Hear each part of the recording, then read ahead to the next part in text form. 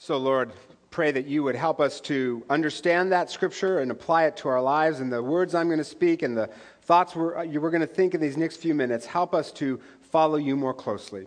Pray this in your name, Jesus. Amen. Well, I want to welcome those of you who are watching online. Great to have you with us, as well as all of you. I recently heard a man tell me a story about how a while back, he was noticing that he was gaining weight. So he signed up at a gym and got a trainer to help him get into better shape. And this trainer, she was just super tough. She just worked him really hard every day, but he was proud of himself for doing all the workouts. Well, one morning, after about a month of all of these workouts, she was just working him to death. And in the middle of it all, something suddenly dawned on him, and he stopped and he said, "Oh no, we didn't take the before pictures. You know, like in the magazine, the before and after pictures, we didn't take the before pictures. This is a terrible waste." And she looked at him and she said, "Oh, don't worry, we still can." Ouch, yeah, that one hurts, right? And he realized it was going to cost him a lot more effort, a lot more work to lose that weight. And that's sort of, a little bit, what the sermon is about today, that there is a cost to following Jesus. Now, there's some amazing benefits as well, and I'll talk about those too, but truth in advertising, following Jesus will make your life harder, at least sometimes. Now, this is a topic that pastors, myself included, we don't often talk about because we want to keep you coming to church, and talking about the cost of following Jesus is bad for business, or so we think. But I know that you are a congregation that can handle this topic because so many of you are paying those costs. You're serving, you're giving, you're forgiving those who have hurt you, all of which is costly. Because you are a congregation that knows that a faith that costs nothing, risks nothing, asks nothing, yields nothing. We're doing a sermon series on the Apostle Peter, and in the story we read today, Peter is not the main character. Jesus and the rich young ruler are the main characters, but Peter acts as sort of the color commentator on the whole scene, saying the things that maybe we're thinking, but that we don't always voice. And he watches Jesus encounter with this person who's described as the rich young ruler. And let's add good looking while we're at it. Just make him the perfect person, right? Because they always seem to go together. And so this rich young good looking Bellevutian or Issaquatter or Redmontonian or whatever he was says to Jesus, "What good thing must I do to inherit eternal life?" Now, what you need to know is eternal life in the Bible never means just getting to heaven after I die. It's much more. It means living the eternal kind of life now, free from fear, free from self, and free for a life of adventure, meaning, purpose, joy, and closeness to God. So he's basically saying, Jesus, I've got everything the world has to offer. I've kept all the commandments, but something is still missing. What do? I'm ready to open up a spiritual app on my smartphone. How do I do that? Now, at this point, had I been Jesus, I would have wanted to comfort this troubled, good-looking, wealthy Bellevutian or Issaquatter or whatever he was. "Oh, good for you. You're on the right path. Well done. You want to come to my church?" But no, not Jesus. No. In a shocking display, in my opinion, of very poor timing and a lack of finesse when it comes to closing the sale, Jesus just blasts him with the cost. "Go, sell your possessions and give to the poor, and you will have treasure in heaven. Then come follow me." What? This is no way to close the deal. There's no "what would it take to get you in a relationship with me today" kind of language going on, right? Just blast them with the cost. And then the man goes away sad because he had many possessions that were possessing him. At which point, Peter has had enough. So he just blurts out, "We have left everything to follow you. What then will there be for us?" AKA, what's in it for me, Jesus? What about me? What about my needs? Do you ever think about me for a change, Jesus? What's in it for me? And this is what I love about Peter, right? There's no filter. If the thought occurs, it must be spoken, right? It's just like my wife. She does the same thing. It's fantastic, right? And you can kind of see the other disciples going, Peter, that was your outside voice. Shh. But one of the things I love about Jesus is he loves Peter like he loves you and me, and so he answers the question.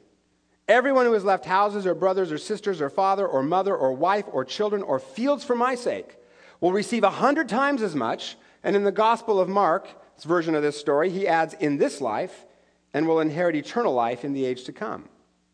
In other words, there are some huge costs to following Jesus, but also amazing benefits. So, let me just quickly talk about a few of those costs, not all of them, but just a few of those costs, but also some of the corresponding benefits to following Jesus. Because let's be honest, we're all asking Peter's question. What's in it for me? I mean, yeah, we shouldn't. We should just follow and all of that. Yeah, but we're asking what's in it for me. And don't be giving me that look. Yes, you are. You know you are. And this isn't a mechanistic thing, right? It's just as we pay these costs, there are some inherent benefits, and they go together. They go with the costs. The first thing following Jesus might cost us is what it would have cost this rich young ruler, some money. And I've talked about this one before, so I won't dwell on it. But Jesus says give some, or in the rich young ruler's case, all of it away, to be used to further God's rescue mission. And this is not just a fancy fundraiser for the church. It is for our own good. In Scripture, money is not a bad thing in Scripture. It's just a tool. But if we rely on it for security, if we turn to it to make us feel safe, it becomes a false god. And pretty soon we get anxious to have more and more of it because we're leaning on that. And that's why Jesus says it is hard for rich people to get into heaven, the kingdom of heaven. Not because rich people are bad, but because the more money we have, the more we rely on that rather than God. You see, money isn't bad, it's dangerous. That's why Jesus tells this young man to give it all away. Now, Jesus didn't tell everybody to give it all away, just this young man. But before you go breathing that sigh of relief, right, I think that Jesus would tell some more of us than we might think to give it all away, and would tell all of us to give more of it than we might be comfortable with giving. Which is why I am so glad that I went to seminary, where they taught me that when Jesus says give it all away, he didn't mean that literally. He meant it as a metaphor for sound financial planning, right? You buying that crap? That was recorded. Anyway. Great. I'm not buying it either. I think Jesus meant it because when we give, as I've said many times, we discover two things. First, we can be happy on way less than we thought we could, and that's freedom. And second, God provides for our needs. Maybe not our wants, but our needs. And that shows us that God is real. And he is looking out for us. And so the benefit we get when we give is a deeper security than money can buy. Because it's grounded in God, who we have seen come through again and again and again, rather than in money. We get a deeper security. Second cost we may pay is being sensible.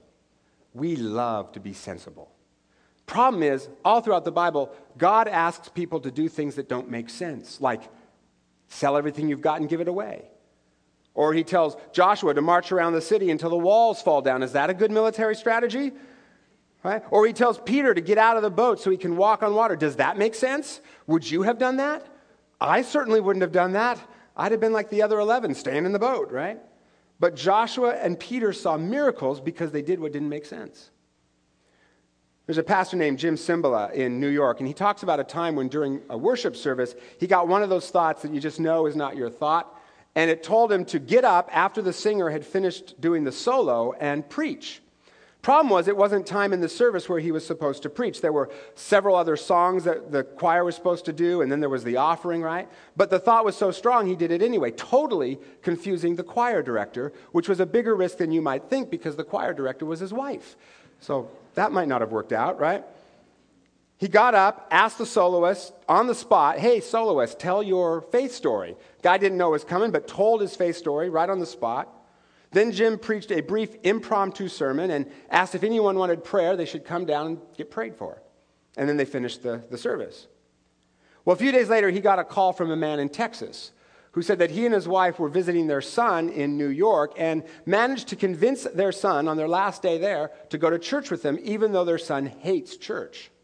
But on the way to the church, this man noticed that their flight was about to leave and that they would miss part of the service. They couldn't stay for the whole service, otherwise they would miss their flight back to Texas. And he was kicking himself because he was thinking, great, now my son's not going to get to hear the message, just, the music part. But then early in the service, he says to Jim Cymbala, early in the service, suddenly, out of nowhere, you just got up and started to preach. My son was so moved, he went down for prayer. And now he's asking all kinds of questions about Jesus, and he wants to keep coming to church. The man said, it's as if you changed your whole order of worship just for my son. Coincidence? I don't think so.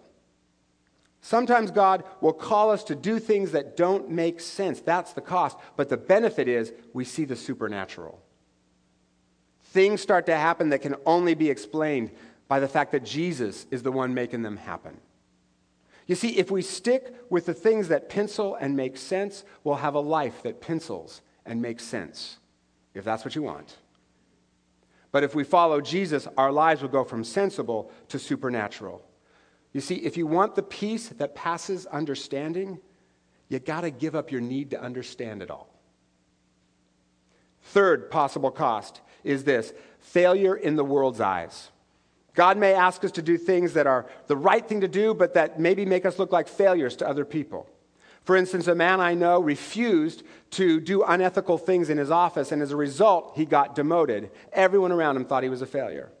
That's the cost. But the benefits are two things. First, we discover that with God, failure is never fatal. I've said this before, it's directional. It points us in a new direction. In this case, the man got a different job that he liked better. And then the second thing is, we discover that God doesn't measure failure or success. He measures faithfulness, and that frees us from performance anxiety. When I first started here, I had a lot of fear of failing in this job. What if the church tanks? Oh my gosh, right? And some of the counsel I received wasn't exactly super helpful. One of my mentors said, yeah, that's a big job for you. You could fall flat on your face. And I was sort of waiting for the end of the sentence, but the Lord is with you or something like that. No, we just left me flat on my face, right? And at one point, one of my students said to me, Scott, what if for some reason that would serve God's kingdom, for instance, in order for something else to grow, that church has to die, and that's why God called you there? And for a minute I thought, what if that's true? What if God surveyed the entire country and said, Dudley, he's my man. If he can't kill it, nobody can.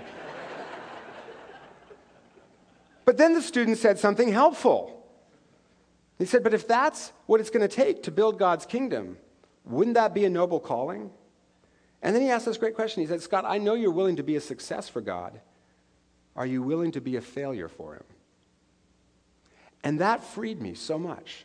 My job wasn't to succeed. My job was to be faithful. That's what God was looking at me to do. And as long as I get closer to him and feel his love, then I am freed from that performance anxiety, because he's just saying, well done, good and faithful servant. Helped ease the performance anxiety. Money, being sensible, perceived failure, those are just a few of the costs that we might pay. I could add to the list things like comfort, reputation, all kinds of things. There is a cost to following Jesus, but some huge rewards as well. And you see, that's what the rich young ruler isn't getting. All he heard was Jesus say, go, sell everything you have. But was that the end of the sentence? No, there was an independent clause attached. Sell everything you have and you will have treasure in heaven. He overlooked the independent clause. Never overlook an independent clause. C-, right?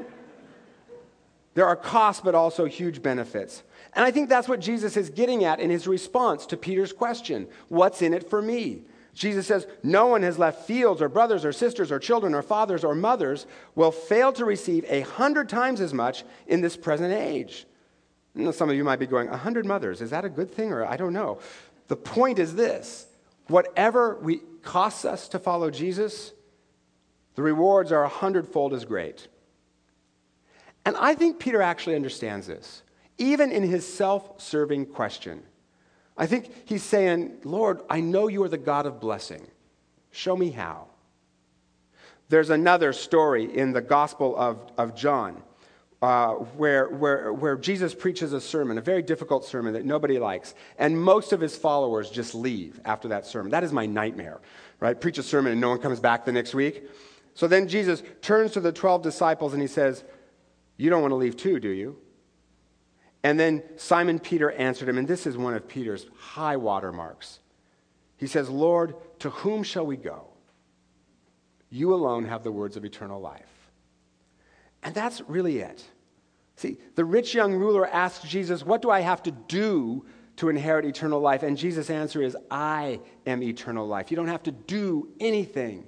And instead, he invites this young man into a relationship. Come, follow me, Jesus says. I know a man who grew up wanting to be a baseball announcer for the San Francisco Giants. That was his dream. He wanted to be a baseball announcer, San Francisco Giants. Even as a kid, he made tapes of himself announcing imaginary baseball games. And if you don't know what tapes are, there will be elders after the service to explain that to you. But after college, through a long kind of series of events, he ended up becoming a middle school pastor at a church in Boulder, Colorado. And he was just mad about it. I mean, he wanted to be a sports announcer, right? So he kept trying to get into broadcasting. Well, finally, he got a call from a headhunter who worked for the Denver Nuggets as well as the Colorado Avalanche and said, we'd like you to audition to be our in-stadium voice. So he's like, sweet, my dream, right? He auditioned, he got the job. But then as he was driving back from the audition, he started to think, well, this means I have to quit the church job because I can't do both. And then he thought, well, I don't care. I didn't like that job anyway, right? But then suddenly he started to get images in his mind of all the kids in the group. And he started to feel sad about leaving them. And then he got one of those thoughts that was not his thought, and it said, I have you right where I want you. And he got mad. Right? He even actually started yelling at God in the car, I am not going to give up on my dream. No. But the thought just kept popping into his head. So after several days, he called him back and he said, I can't take the job. God wants me with these kids. And the headhunter tried to talk him out of it, but then finally said, okay, how about this? How about if you just announced for one of the teams instead of two? That way you could keep doing your little Boy Scout thing. That's actually what he called it, right? So my friend agreed, and he did that for several years. But then a strange thing happened. He said, you know how you dream about something forever and ever, and you get it, and then it's kind of hollow, and it doesn't really fulfill? That was his experience.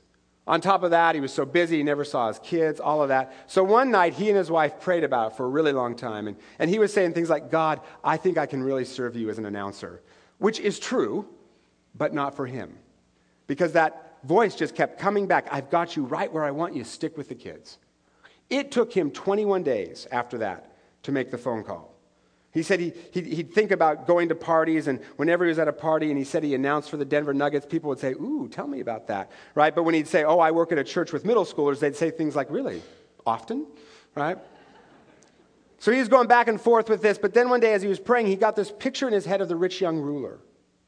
And he saw Jesus' face filled with love and compassion, and he heard Jesus say, it's okay. You can let it go. It'll be all right. And he knew that was for him. So he quit the announcer job, and he has not regretted it since. He actually still works with youth, and he loves it. He's made great friendships with the youth, with parents. He's seen people get out of a life of drugs and promiscuity, but also kids who measure their self-worth by their looks or by their GPA, finding real security and freedom in Jesus. All kinds of things. And he does not regret that decision at all. Now, was there a cost? Absolutely. Financially, his sense of success, but great benefits. Now, the point here is not that you should all quit your job and become pastors, right? What a weird world that would be. And God can use you wherever you're at. The question is this: where might Jesus be asking you to do something that will cost you? Maybe it's to ask forgiveness from someone that's going to cost you some pride, but put an end to the toxic rage you feel. Maybe it's to give some time or some money away in service to God's kingdom, to bring his kingdom. Today is our Spring to Serve Sunday, where you have a chance after the service to find a way to serve inside this church to make a difference. We want to be internally strong and externally focused, and it takes hundreds, actually probably thousands of volunteers to do that. This church is built on volunteers. Now, that'll cost you something, but there's some huge rewards. Many people who serve in our church or our youth ministries love it. They find it fun. They love the relationships they get with the kids. Even something like parking lot host, which is our hardest spot to fill, even parking lot host, it makes a big difference, especially to newcomers who don't understand our system and they don't know where to go, and those hosts makes them feel real welcome. And you know what? Some of you have the gift of telling people where to go. Use it for good. Now, I know a lot of you already serve, but if you're not serving after the service, please take some time and just look at those tables. See if something has your name on it. Ask Jesus, something here you want me to do? Whatever it is, when we follow Jesus, there are costs, but big rewards.